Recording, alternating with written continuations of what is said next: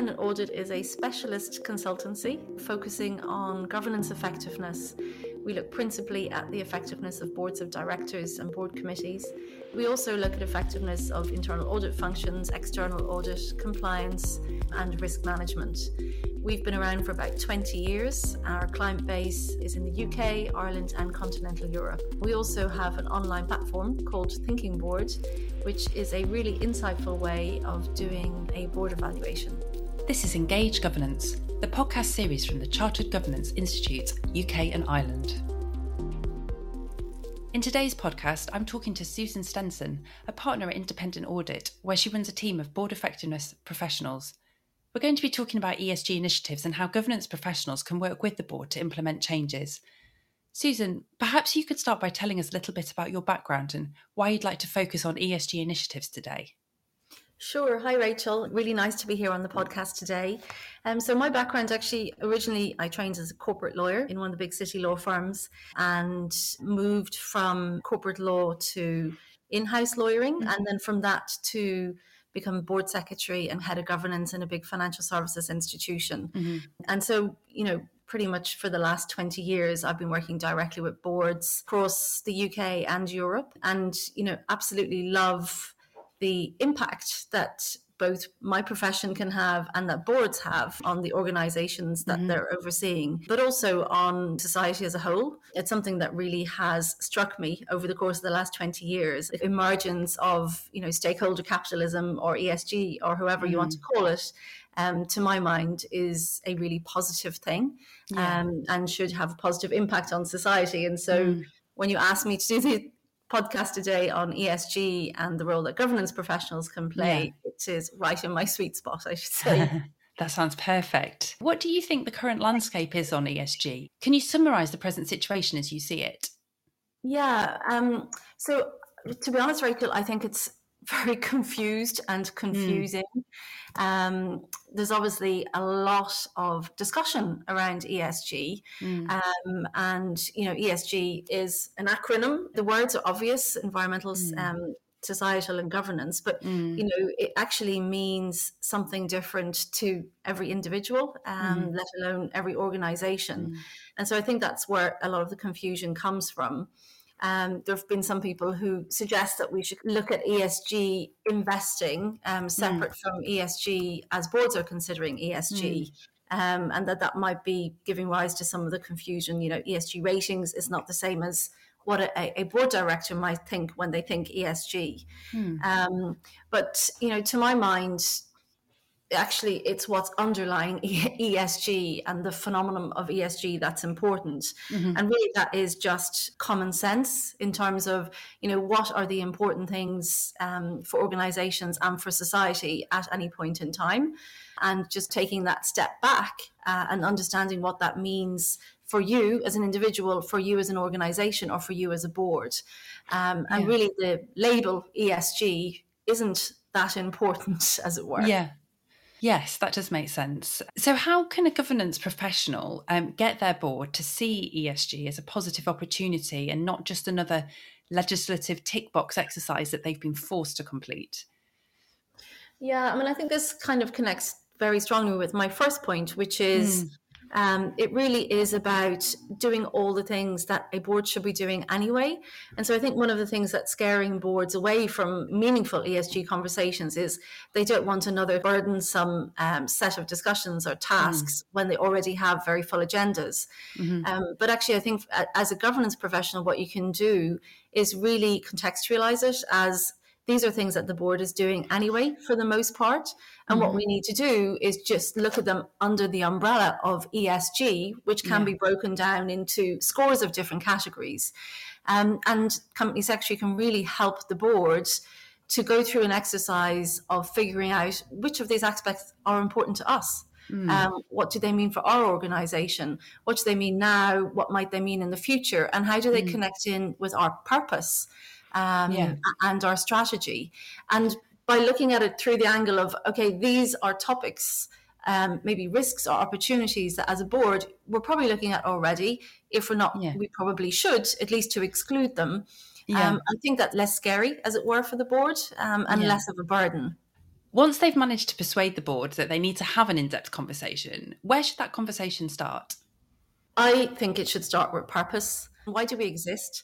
Who are our stakeholders, I think, is the next question. So I think they're the two foundational questions. So, what is our purpose and who are our stakeholders?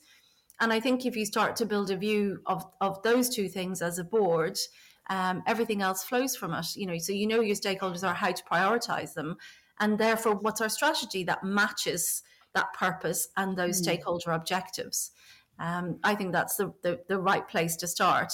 And unfortunately, it's not what I see happening for the large part. So what seems to happen is, a board director or a board in general has an idea that ESG means possibly solely the environmental aspect, which, whilst being fundamentally important and urgent, oftentimes is not the most important thing for that particular organization in this moment in time. And so by going through the exercise of looking at it as a much broader thing in terms of your stakeholders and your purpose, you're less likely to be funneled down an avenue that may not be the most important one for your organization at that moment. Yes, absolutely. It is true that sometimes there's an over focus on one aspect and the environment does come up quite a lot. So if our governance professionals do find that their board's getting overly fixated on the environment aspect, can you explain a bit more about the role that governance plays when it comes to addressing ESG as a whole? Yeah, sure. So I think strong governance is really the foundation for everything. So it enables the board to see all of the different aspects of ESG. So maybe it helps if I can give you a few examples to explain what I mean. A decent board has solid risk monitoring in place. And through that risk monitoring, as part of its governance framework, it will see environmental risk and where it sits in terms of what the organization is doing. It will also see some of the risks attached to different stakeholders. So, for example, shareholder activism, all of these things should be coming through in a solid risk monitoring system. And so that part of the governance, if it's working well, enables ESG to become something real and something solid for the board. Another area of governance that is very important will be around remuneration discussions. So how do we remunerate our executives, and how does that connect in with our purpose and our strategic objectives? If the board is doing that well, you're more likely to have that alignment with your executive team around the things that really matter for the organization. Another aspect of governance, if it's working well, would be in terms of the UK Companies Act Section 172, where there's already been an obligation on boards for a number of years to look at each decision and to look at each discussion with the lens of various different stakeholders. If the board is doing that bit of its governance well, it's likely to be ahead of the game in terms of some of these different stakeholder discussions that are necessary on ESG. Right in my space, if you have an effective board, which is a cornerstone of your governance, you are very likely to be addressing, as I said earlier, all these different aspects of ESG in one way or another. So for me, the governance piece really is the foundation. And if that's solid, you're much more likely to be doing a good bit of the other stuff that you need to be doing. Do you think thinking in that way could help alleviate some of the feeling that perhaps there's all these vast areas of ESG to cover, but you've only got the same amount of meeting time? Is that one way that you can make sure everything gets covered? Yeah, I think that is one way, Rachel, but not the only way. So this whole question of not having enough meeting time and not having enough board time to cover all of the aspects that boards need to cover is so prevalent. And I think pretty much every board that we work with has the same issue. And I think it's particularly acute in the regulated sector, where there's so much regulated activity that boards have to get through. And all the more reason why boards need to be absolutely clear on what their priorities are. And that might mean looking at the full spectrum of ESG priorities and saying, look, they can't all be priorities. We can't do them all this year. And so we are making a decision in view of our purpose and our strategy to prioritize X, Y, and Z. And that might be relations with the community, diversity, inclusion, and equality, and climate risk, and setting aside, or at least delaying, major board engagement on some of the other aspects of ESG. It really connects into this first conversation or early conversation that boards need to have is like, how does this match our organization? How does it match our purpose? And where does it fit with our strategy in terms of the strategic cycle that we're in now and where we want to be going? And do you think there's ever a risk that boards can get distracted from that focused way of thinking by what's happening in current affairs, for example? If we've decided that the environment is what we want to focus on, and then something comes up that perhaps highlights equality, how do they balance those two? All of the topics that we've discussed here necessarily involve trade-offs by boards, and that's where things do become complicated. And that's where the need to go back to your purpose really becomes very obvious, because you can become distracted, and sometimes rightly, but sometimes that distraction actually doesn't serve your organizational purpose. And so if you're very, very clear on that, I think that the answers to those questions as they come up, and they should come up, and these topics should come into the boardroom, and there should be a sensible discussion around, okay, is this important for us now? Does it apply to us now? How does it connect to our purpose? But for me, it's that really foundational purpose piece that will help boards to be able to make these inevitable trade-offs. And what's the best way for an organisation to communicate its ESG initiatives to all its different stakeholder groups? Is there a magic or preferred formula? And what about taking into account greenwashing risk when communicating on ESG? This is absolutely massive. I'm sure you're aware of all the new reporting requirements coming the way of boards, and you know, that just layering on top of a lot of what boards are having to look at in terms of reporting already. It's really not easy, but I think it does become more obvious when you're very sound in terms of what your ESG story is and what's important. What you have determined as a board is important in the way that I described earlier, and to communicate that out through the organisation, and for that to be the framework within which you communicate in your non-financial reporting and annual reporting as well. I think where you see things going really badly wrong is where there seems to be a disconnect between what the board is looking at in terms of the topics on the agenda and the organisation strategy, and then the environmental report in the annual report. And the two just don't really seem to marry up. And so I think that being very clear as a board on what is our ESG story on the basis of all of this work that we've done, and looking at our stakeholders, looking how that connects into our purpose, then that becomes the container, as it were, for the communication within the organization and in your official reporting. And also, one thing that's really important is how individual directors recognize their ESG story and tell it to everybody that they're encountering. And all of these things should really look and feel the same. And I think for many organizations, we're not quite there yet, because regulatory requirements are changing so fast, and it's very hard for boards to keep up with them. But, you know, I'm sounding like a broken down record, but if you do keep connecting back into that overall purpose, overall strategic objectives, who are our stakeholders, therefore these bits are important to us, I think your story starts to emerge very naturally. Yes. And something else that's come up when I'm covering ESG as well is that thinking about, it's not something that stands separate from the organisation, like you said, that purpose and strategy, but something that should be embedded throughout it, so that then, like you said, they're naturally part of the same thing and the same overall purpose of the organisation. Yeah, no, that's absolutely right. And sometimes where you see the disconnect is where the organisation hasn't received that message from the top. And so the board hasn't been clear on those overarching things are. And then it's harder to kind of make those connections and bring it together as a whole. And, you know, that's fine. And you mentioned greenwashing earlier, Rachel. I think in a way, one of the more important aspects of all of this is just being completely honest and saying, look, we're not able to do all of this now. We have decided as a board that these are the bits that are more important, and therefore that's what we're focused on. We haven't lost sight of the other bits, but we have prioritized. And I think that level of honesty, even in your official reporting, is absolutely essential. You need to be transparent about the things that you're not doing and why you're not doing them for now, Yes. as well as the things that you're focusing on and you're doing and you're executing and are coming through. Yes, absolutely. Better to do some things well rather than trying to do everything and not doing it so well. And how do you know whether you might need a non-executive director on the board who specialises in ESG?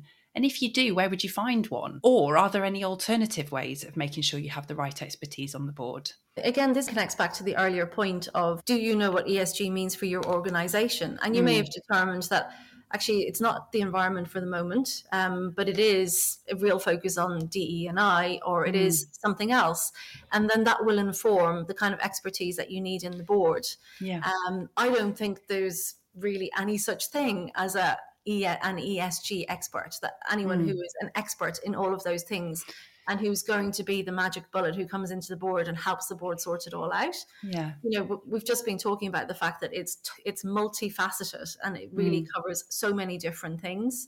So I think once as a board you've been through the exercise of deciding what it means for you and how it fits within your strategy, you then look at your board composition in the way that you should be periodically anyway, and saying, okay, we have this real gap in DE&I as an organisation. We're really focusing on that. Number one, is our board composed in a diverse way that would help us through that thinking?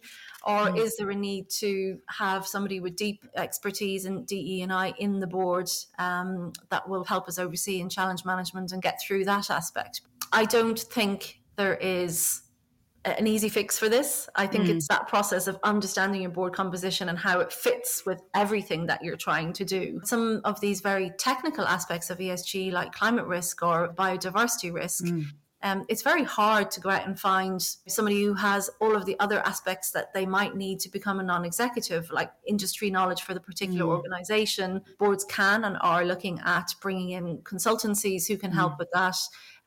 Or getting expertise in different ways, maybe really bringing somebody through the management team to sit side by side with the board and help the board bring it together. There are other ways of doing it. It's very individual to each particular board and organisation. And could an ESG committee be an option? Yes, absolutely. And we're seeing more and more boards set up ESG committees. Whether you set up an ESG committee and what the ESG committee is set up to do will both be very much determined by some of the earlier things we were talking about in terms of what are we focusing on, where are we on our journey, and therefore what would we need a committee to assist the board on. And so, for example, if you have, as a board, set your net zero ambition, but you don't have a transition plan to get to net zero, you might very well delegate to an ESG committee working with management on that transition plan, bringing it to the board for input and approval eventually. The important thing is to remember the ultimate responsibility, as with everything where things are delegated to board committees, the ultimate responsibility lies with the board as a whole. And therefore the interaction between the committee and the board needs to be very clear. And the board needs to be able to take the input from the committee and really incorporate it into its kind of strategic thinking and risk analysis overall work. So it's not that you set up an ESG committee and the board doesn't have to do anything anymore, but the ESG committee will then assist the board in the way that the board sees fit at that moment in time. And what's coming next then for ESG? What are the risks and the opportunities? It's really hard to say what's coming next. The landscape is pretty confused for the time being. Yes. And quite a big difference between Europe and the US. And obviously the debate has become really very divisive in the US. And so whether Europe and the US are going to go slightly different directions on this now, I don't know. There were very strong statements coming out of Davos, for example, with some of the CEOs who were there saying, this is just common sense. Let's stop talking about ESG as a concept and talk about what lies beneath it and how that is just the right thing for us to be doing as business leaders. And so I hope it goes in that direction and there's less obsession around the acronym. And I hope that the new and enhanced reporting requirements really help boards and organizations think through, how does this fit in our context? How does that fit with our purpose? My view is it's not going away, but exactly how it evolves is hard to predict. How can governance professionals ensure that the board makes steady progress over the year or the next few years against its ESG targets? What can they do to stop it falling off the agenda, or just becoming a one-time discussion where that's done and we don't come back to it? You mentioned the ESG committee earlier, and to my mind, that's part of looking at whether you have overall the appropriate governance structures in place for your board to address ESG. So I think that would be step number one. The second thing you need to do is look at refining your board processes and practices to make sure that all of those different elements of ESG are getting properly addressed. Back to that old adage of what doesn't get measured doesn't get done. Agreeing with the board, what are we going to measure and how, and what are the expectations in terms of how that's reported back to you, what kind of frequency, what level of information. As with any other issue that the board is overseeing, that level of agreeing on the reporting, the KPIs, the metrics is really important. Otherwise, it does risk falling off the cliff. All of those important aspects of ESG agreed by the board would make their way into a kind of annual board agenda planner. And that way, company secretary and the chair and the CEO together make sure that you keep on track of them. So I think, you need to look at all of your board processes and refine them depending on what the board agrees is important in the context of ESG. And are there any recommended ways of assessing where the board's at with ESG and mapping its progress? What sorts of metrics are available for measuring progress on ESG? There's so much out there, Rachel. I mean, I don't think there is, unfortunately, not yet, one standard way of mapping it and keeping track of it. There's lots of different things that I've seen in different board packs from different consultancies or that have been devised internally. But there's no standards and there's no one size fits all. Thankfully, in terms of reporting, we seem to be moving in that direction. There are some really comprehensive frameworks in terms of what boards should be looking at, and it breaks down the E into various different aspects, and the S and the G. They've been put out by some of the big four and other consultancies. I think some of those could be really helpful if you're kind of starting on the journey, or even if you're partway through the journey and you're thinking, I just really need to kind of reassess and make sure that we're still up to speed. Well, thank you so much. That's really interesting insight into where we are now with ESG, how companies can break it down to what's relevant for them and their purpose and strategy, and really keep that in mind to make sure they don't get overwhelmed by what can seem quite a broad topic. Well, thank you very much for your insights today, Susan. It's been really interesting. You're really welcome, Rachel. It's been a pleasure. Engage Governance. Look out for more podcasts coming soon. We would like to thank our sponsors and experts for supporting the launch of the Engage Governance podcast series. To access more podcasts and other useful governance tools, like our guidance notes, blogs and articles, please visit www.cgi.org.uk.